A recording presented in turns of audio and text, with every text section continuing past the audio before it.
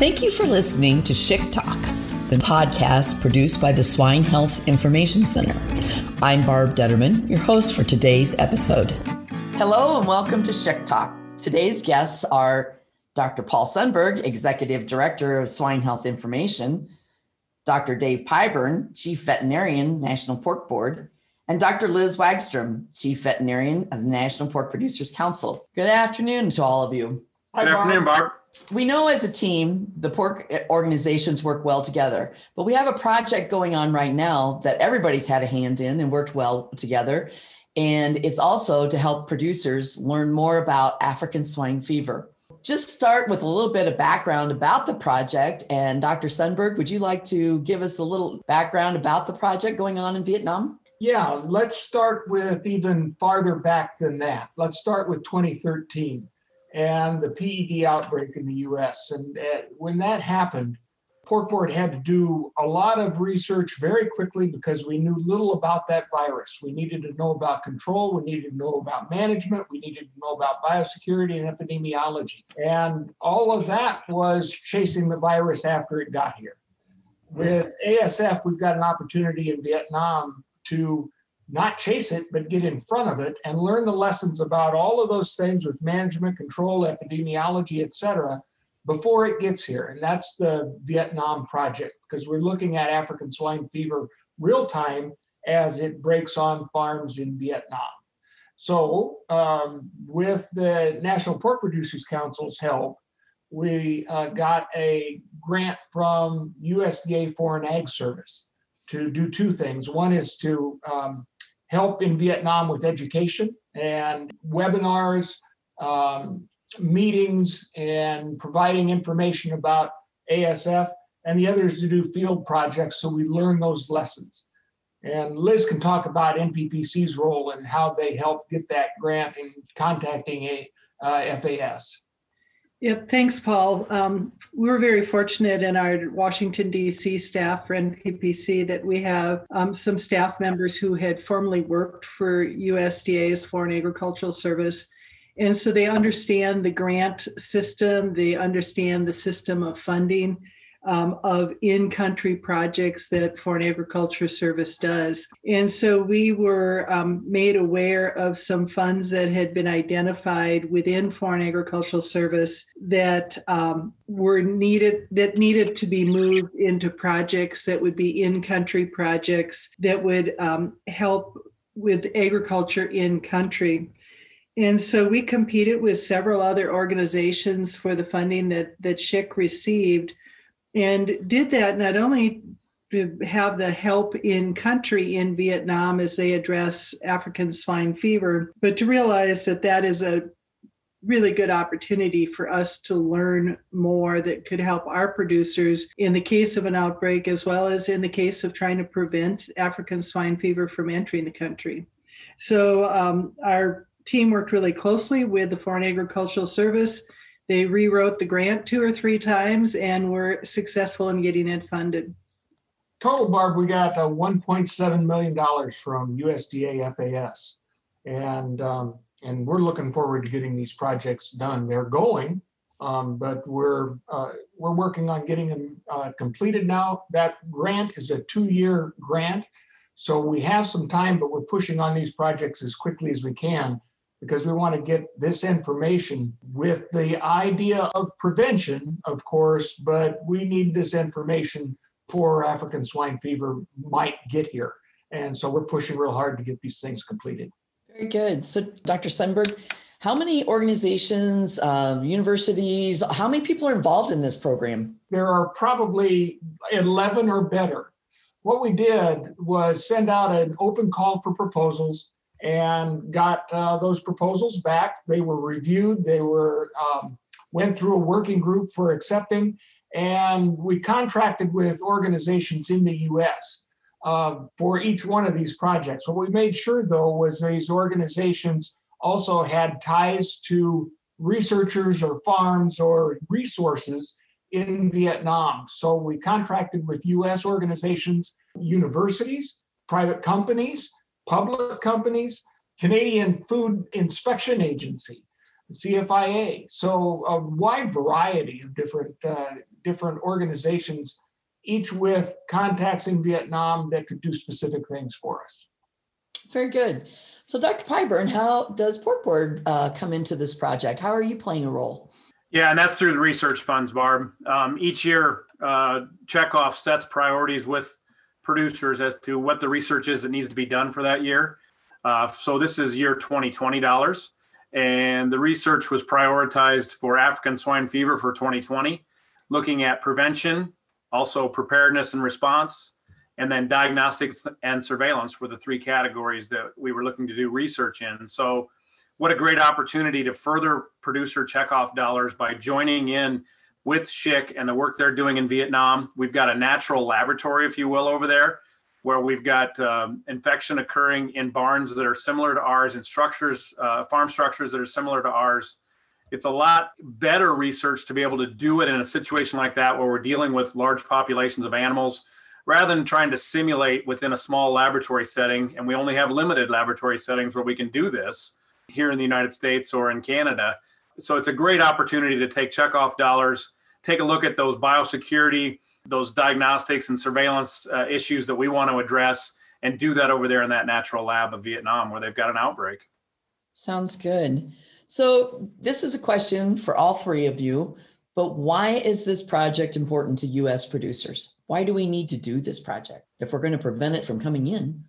I'll start you there, Barb. Okay. And it's important because let's look at what ASF has done globally for just the last 3 to 4 years. It continues to advance, even though we've got countries that are trying to stop that advancement between some of the EU, Eastern countries, Russia, the Asian countries where we've got it, or Asian area where we've got it. We just are not seeing a lot of success other than maybe the Czech Republic and now potentially Belgium too, being able to eradicate the virus. But we're not seeing a lot of success with folks slowing this thing down. And then when we start to take an assessment of the risks to our country and the way that this virus can move in pigs, in product, or potentially on contaminated footwear, clothing, or other objects, we feel like this is really a risk for our country, for our industry.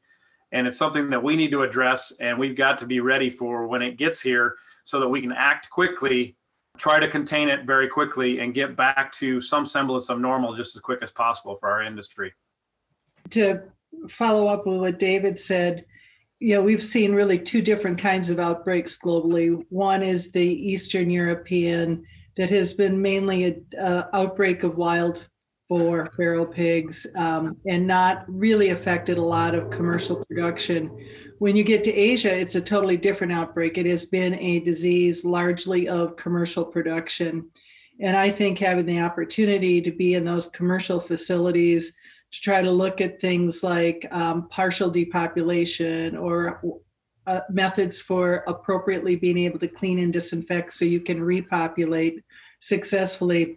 All of those are strategies we're going to need if we were to ever get a case of African swine fever. All three of our organizations, our top priority obviously is prevention, but we can't overlook preparedness and pretend and not accept that we may not be 100% successful in prevention. How about you, Dr. Stenberg? What's your thoughts on that?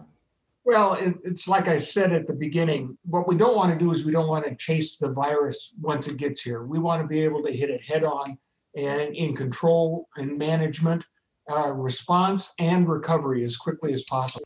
These projects are really getting that preparation. I don't know, Liz, is it when instead of if, or is it if or when instead of when? I still say if or when. If and when. I make myself say if, because I just don't want to see it happen here. But folks, let's be honest with ourselves. Let's look at a number of these countries where this virus is currently active in pigs. They're not going to eradicate it. They're going to live with this for decades, probably, in some of these countries. I don't see them being successful in some of these countries getting rid of it. So the risk is going to continue as we go forward for our industry here. Yeah, and if we get it, or if or when we get it, Liz, we'll be into a full-blown eradication program as quickly as we can. And these types of field projects that we're doing is really in preparation for that type of eradication program to make sure that we recover as quickly as we can. And we absolutely have to do that, Paul. We don't want to see this in our pigs. It's going to result in very high mortality and morbidity in our pigs. It's about as ugly as you can get on a farm, I think, with looking at how it'll probably affect our naive pigs. So I think eradication and an eradication effort and actually success is the only thing we can do. Okay, so let's talk a little bit more about projects themselves. Do we have any results yet? When do we expect results? I'll turn that to you, Dr. Sundberg, to kind of get us rolling on that and jump in, Dr. Pyburn or Dr. Wagstrom, as you can on those, okay? Yeah, I'll go through kind of the categories, Barb, and some of the things that we have moving. First, we're testing ELISAs. ELISA's looking for antibodies. And our tests right now that are approved in the US, we've got a PCR that looks for antigen. But as you look down farther into an eradication program or farther into an infection, question about testing for antibodies comes up, and we want to be as prepared as we can for that. So we started with a couple of projects that look at the ELISA test, their sensitivity and specificity. We asked South Dakota State University to take a look at rodents and the potential role that rodents would have in moving, transmitting, infecting with the virus in farms.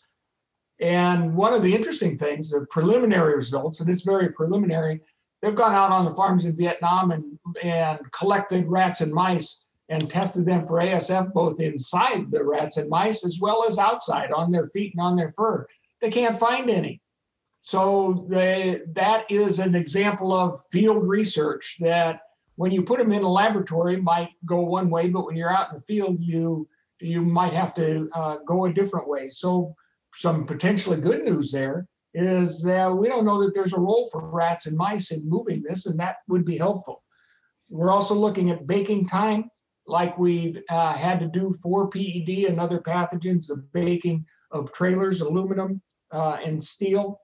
So we're checking time by temperature there. We're looking at pathways of entry, both for outbreaks on the farm, as well as the risk of pathway from an infected boar stud and the movement of semen and introduction of semen. Liz mentioned the targeted test and removal. It's been termed tooth extraction. If you can find an infection early in a barn of individually housed animals, the question becomes, and there has been some success in finding that early enough to keep it from spreading down the rows of those animals and taking out the infected animals first. And so we're testing some protocols for that. Could be very important because if we get ASF here, we may have 3 different barns on a site or more. And if the infection shows up in one barn, we may be able to stop it from spreading within that barn or between barns. So that's going to be a good test of our ability to be able to manage that. We're looking at pen-side tests too. And again, that's kind of like ELISA's. That's way down the road. There would have to be a USDA policy change to be able to use pen-side tests. But if we get into an eradication program, a management program, it may be that we'll need to use pen-side tests to get quick answers about infection after the disease is endemic here. And the last one that I wanted to talk about is oral fluids. Right now, the only antemortem or live sample type that is approved for use in the US is whole blood. And so there's a whole scheme of surveillance that would collect whole blood from so many pigs, so many times in such a way to be able to test. We use oral fluids for a lot of disease surveillance. And if we can investigate and approve, and that's a question of if it's sensitive and specific enough to be able to use oral fluids, but looking at that would give us another sample type that would be easily collectible, it would be cheap to collect, and we could do that multiple times in a surveillance program, much easier than collecting blood from pigs. That's the CFIA, Canadian Food Inspection Agency project. So we aren't limited just to the US, we're going outside too because we're trying to get collection of the best expertise that we can to work on each one of these things. I know Dave and Pork Board have other lists about composting and alternative sample types, and we'll let Dave talk about that. Yeah, that's right, Paul. A couple of projects that we've tapped into here to be able to do over there in Vietnam in conjunction with this work is one is looking at composting, the ability for the virus to survive in compost, because this is probably going to be one of our primary disposal methods for an eradication effort. COVID-19 taught us that this is probably going to be one of our main disposal methods. So we need to find out, does it survive in composting? How long does it survive? Is there a certain carbon source material you can use to shorten that survival, or maybe make it not survive? Of material we're dealing with when we have a compost pile. The other side of that too is effluent, and we've got research going on in conjunction with this project with Mark Hutchinson out of the University of Maine, looking at how long does the survival of the virus in manure. And then, as you know, we use that as a resource fertilizer to spread on our fields. So we need to determine what's the survival in that effluent, that slurry. And then is there a pH, a time, or a temperature that we can apply to it to make sure that when we're spreading that effluent as a fertilizer, it's safe to be spread and would not be harboring virus or live virus anyway. And then another one that we've got in conjunction with this is through Kansas State University, looking at feed mill biosecurity. Big question for us, because it has been shown that this virus will survive in feedstuffs, and that those feedstuffs can then contaminate a feed mill and feed trucks. What do we need to do to be able to clean up those mills and trucks? And that's some work that K-State's doing in conjunction with this as well. With looking at all these different tests and all the different research projects, Dr. Wagstrom, you had an opportunity to do some looking at different things that countries were trying to do to keep this out. Is there anything that you learned in that process that maybe has been able to help us with this? Sure. We took three different study trips that went to Poland, Lithuania, Latvia, Denmark, and Germany, and really looked at what they were trying to do. Again, their focus has been largely on feral pigs. Their wild boar population is very, very dense, and they have a culture of hunting those wild boars and propagating the boars so they can be hunted. So it was very interesting to see how the European Union is working on surveillance so that they can identify any dead boars, whether they're positive or not. Any hunted boars are tested, how they're setting up control zones, how they're setting up some of their fencing that may or may not work. But they have been very focused on surveillance, both of dead wild boar, hunted wild boar, and then within their control zones, any animals that are moved to slaughter or moved within control zones are also tested prior to movement. Every animal that moves has got a certificate of veterinary inspection. They do inventories in their farms that are reported almost on a daily basis, so that if inventory changes tremendously due to mortality, that can be flagged. So a lot of what we saw in Europe is very much focused on surveillance and how to set up regions that could be considered free. So the research projects that we have going on in Vietnam and has taking a different look at things so that we are prepared in case it gets here. Do we have any results from those research projects yet? Not yet, Barb, not for the ones that we're doing directly in Vietnam, except that rats and mice project. These are all year projects. We contracted with most of them this spring. So we're in the middle of doing that right now. So we really don't have a lot to report on the preliminary results yet for them. But it is a point, just like the rats and mice project, that when you do field research, it's in many ways way better than doing research in the lab because you're dealing with populations of animals.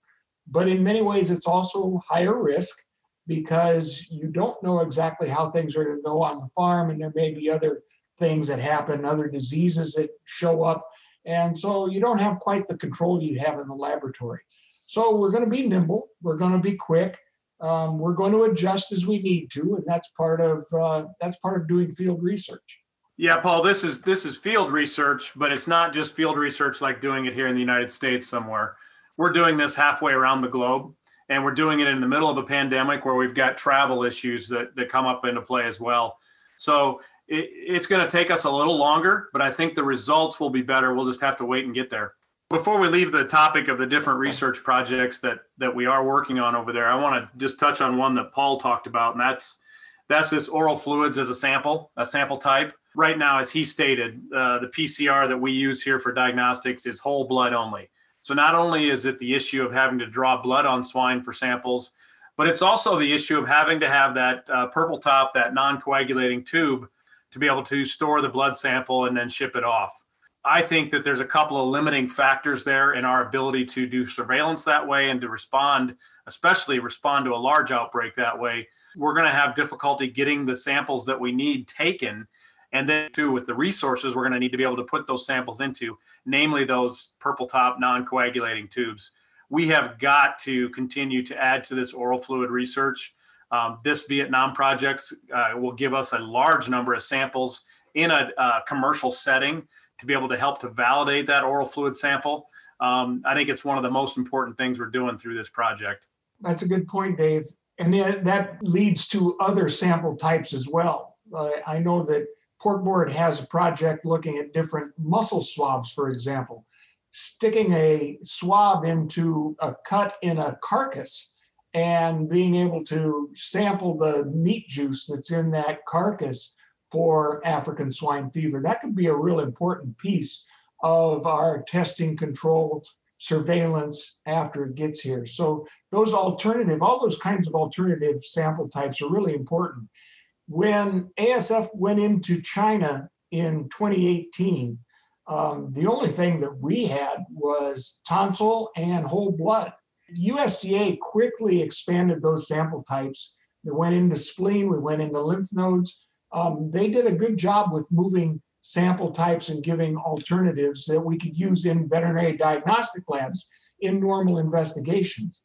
But we've got to get that list even longer. Oral fluids is one, serum is one, muscle swabs, spleen swabs. There's a whole list of alternative sample types that we're working on and USDA is working on with us. Yeah, and some of those non-invasive one, Paul, will be non-invasive techniques for taking samples will be very important, especially when you start to look at the potential mortality caused by this virus, whether it's in feral swine or domestic swine. And we just may not have the ability to take a blood sample if we've got an animal that's been dead for some time. And we may not want to open up that animal to take a lymph node or a spleen sample for fear that we're going to contaminate the surrounding environment with further virus. So things like those oral swabs, nasal swabs, muscle swabs, those become very important in those cases. Yeah, I think Paul brought up a good point is that since China went positive, USDA's National Animal Health Laboratory Network has really expanded their sample types. They've expanded their ability on the numbers of tests they can run and the number of laboratories that can run those tests. So one of the things that NPPC has been working hard on is, as we've looked at the COVID packages, is also making sure that within some of the COVID funding that is still hopefully working its way through Congress, that we could get funding for our National Animal Health Laboratory Network. A lot of them did COVID testing, but as we expand any funding toward them, it would also be appropriate to, that money could be used to help them build capacity for African swine fever. That might be a good topic people to be interested in too, Liz and Dave. Brought up COVID.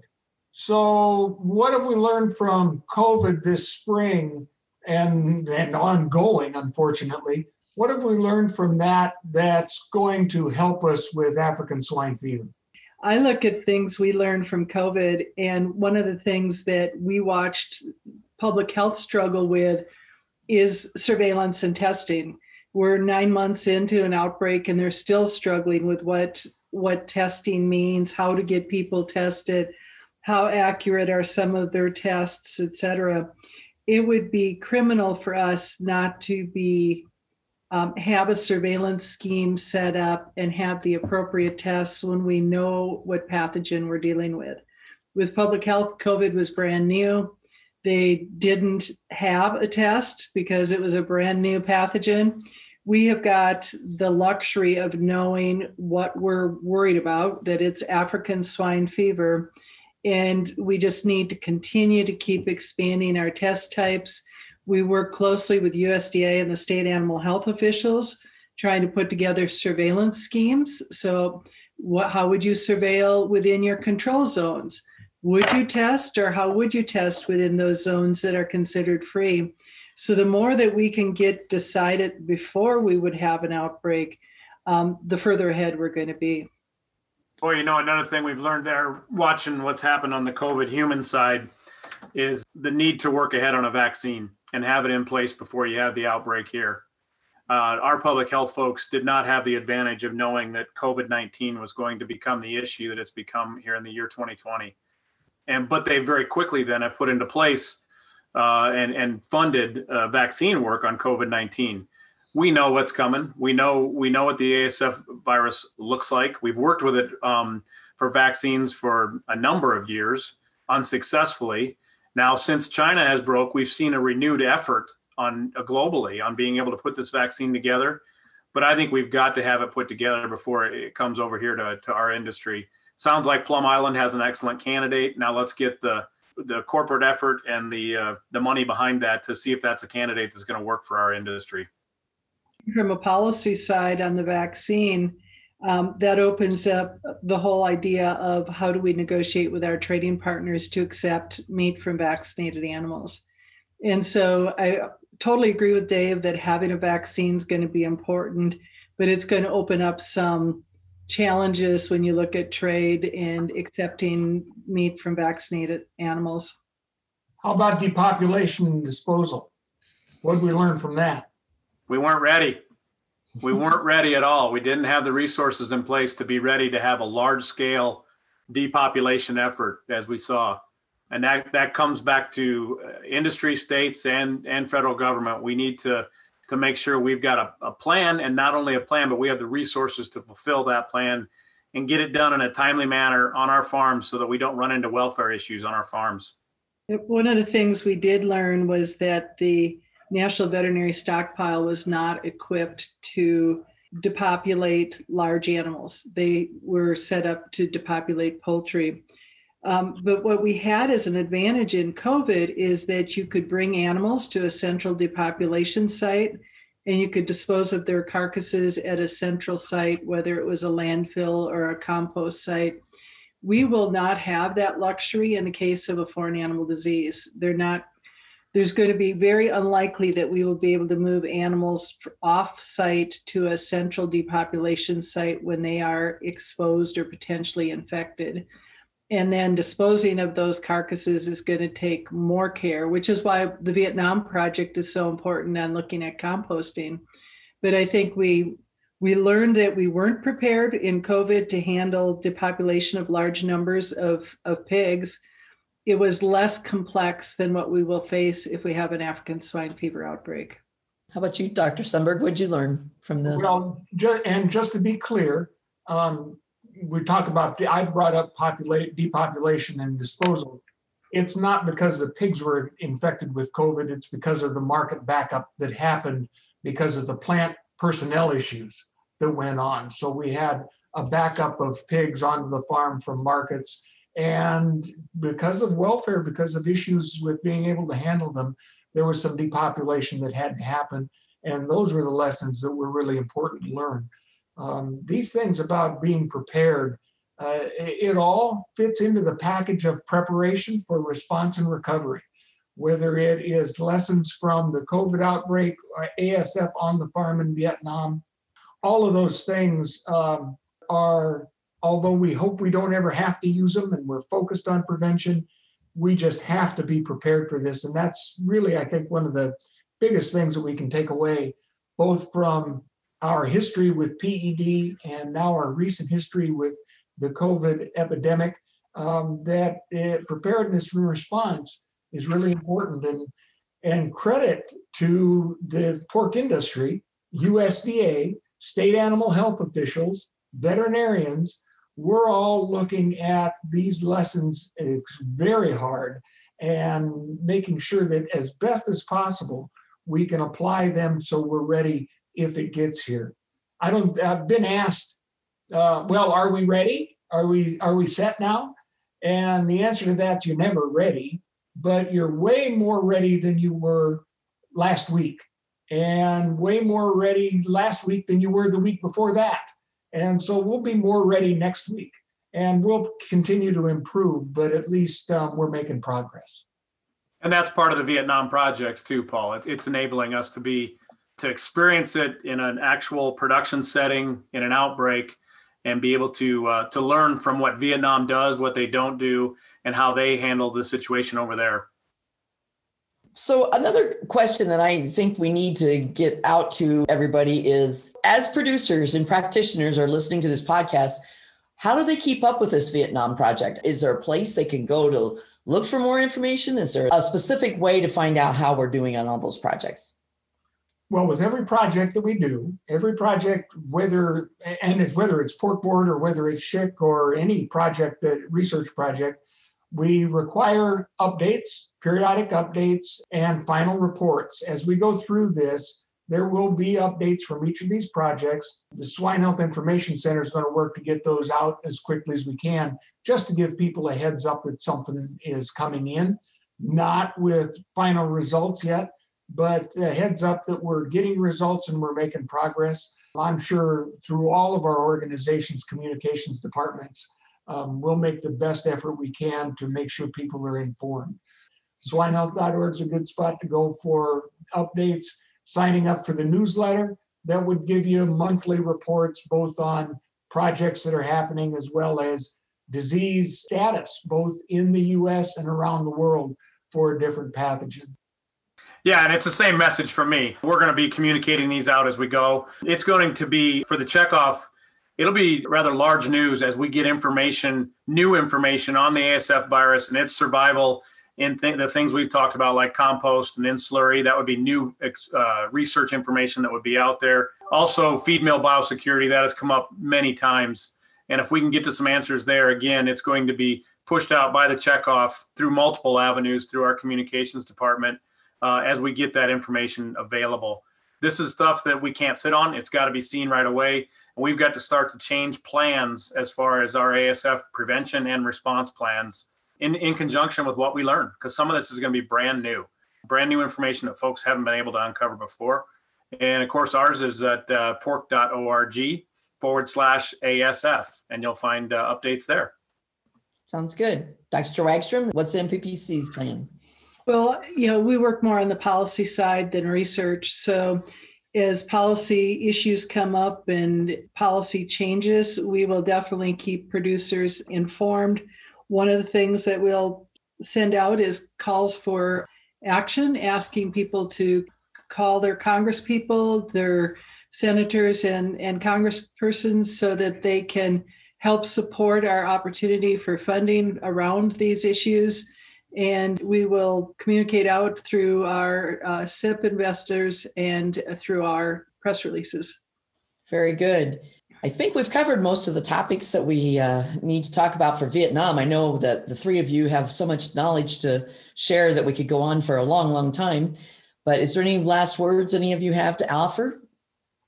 I think I'd like to mention, as we look at prevention and preparedness, that it is the responsibility of producers to also be involved in that. So being prepared on their farms, whether it's being part of secure pork supply, making sure they have an enhanced biosecurity plan, whether they have a good relationship with their veterinarian around biosecurity, making sure you know who your state animal health official is and you have a relationship with your state vets. All of those are things that producers can do on their farms to help with prevention and preparedness. That's absolutely correct, Liz. And on, just to add on to that just a little bit, is it's their responsibility too to know with not only know their state veterinarian, but know what that plan is, develop that relationship with that state veterinarian, absolutely get into the secure pork supply program and develop those documents for your farm so you're ready if we need to respond. And going along with that, if we need to respond, we're going to need to be able to move those secure pork supply documents and movement information and premises information to state veterinarians so they can start to make they can start to make some decisions. And that's where AgView comes in. And that's the newly launched AgView, the checkoff launched this month. I would encourage folks to check that out as well. See what your role is in joining Secure Pork Supply and the AgView system.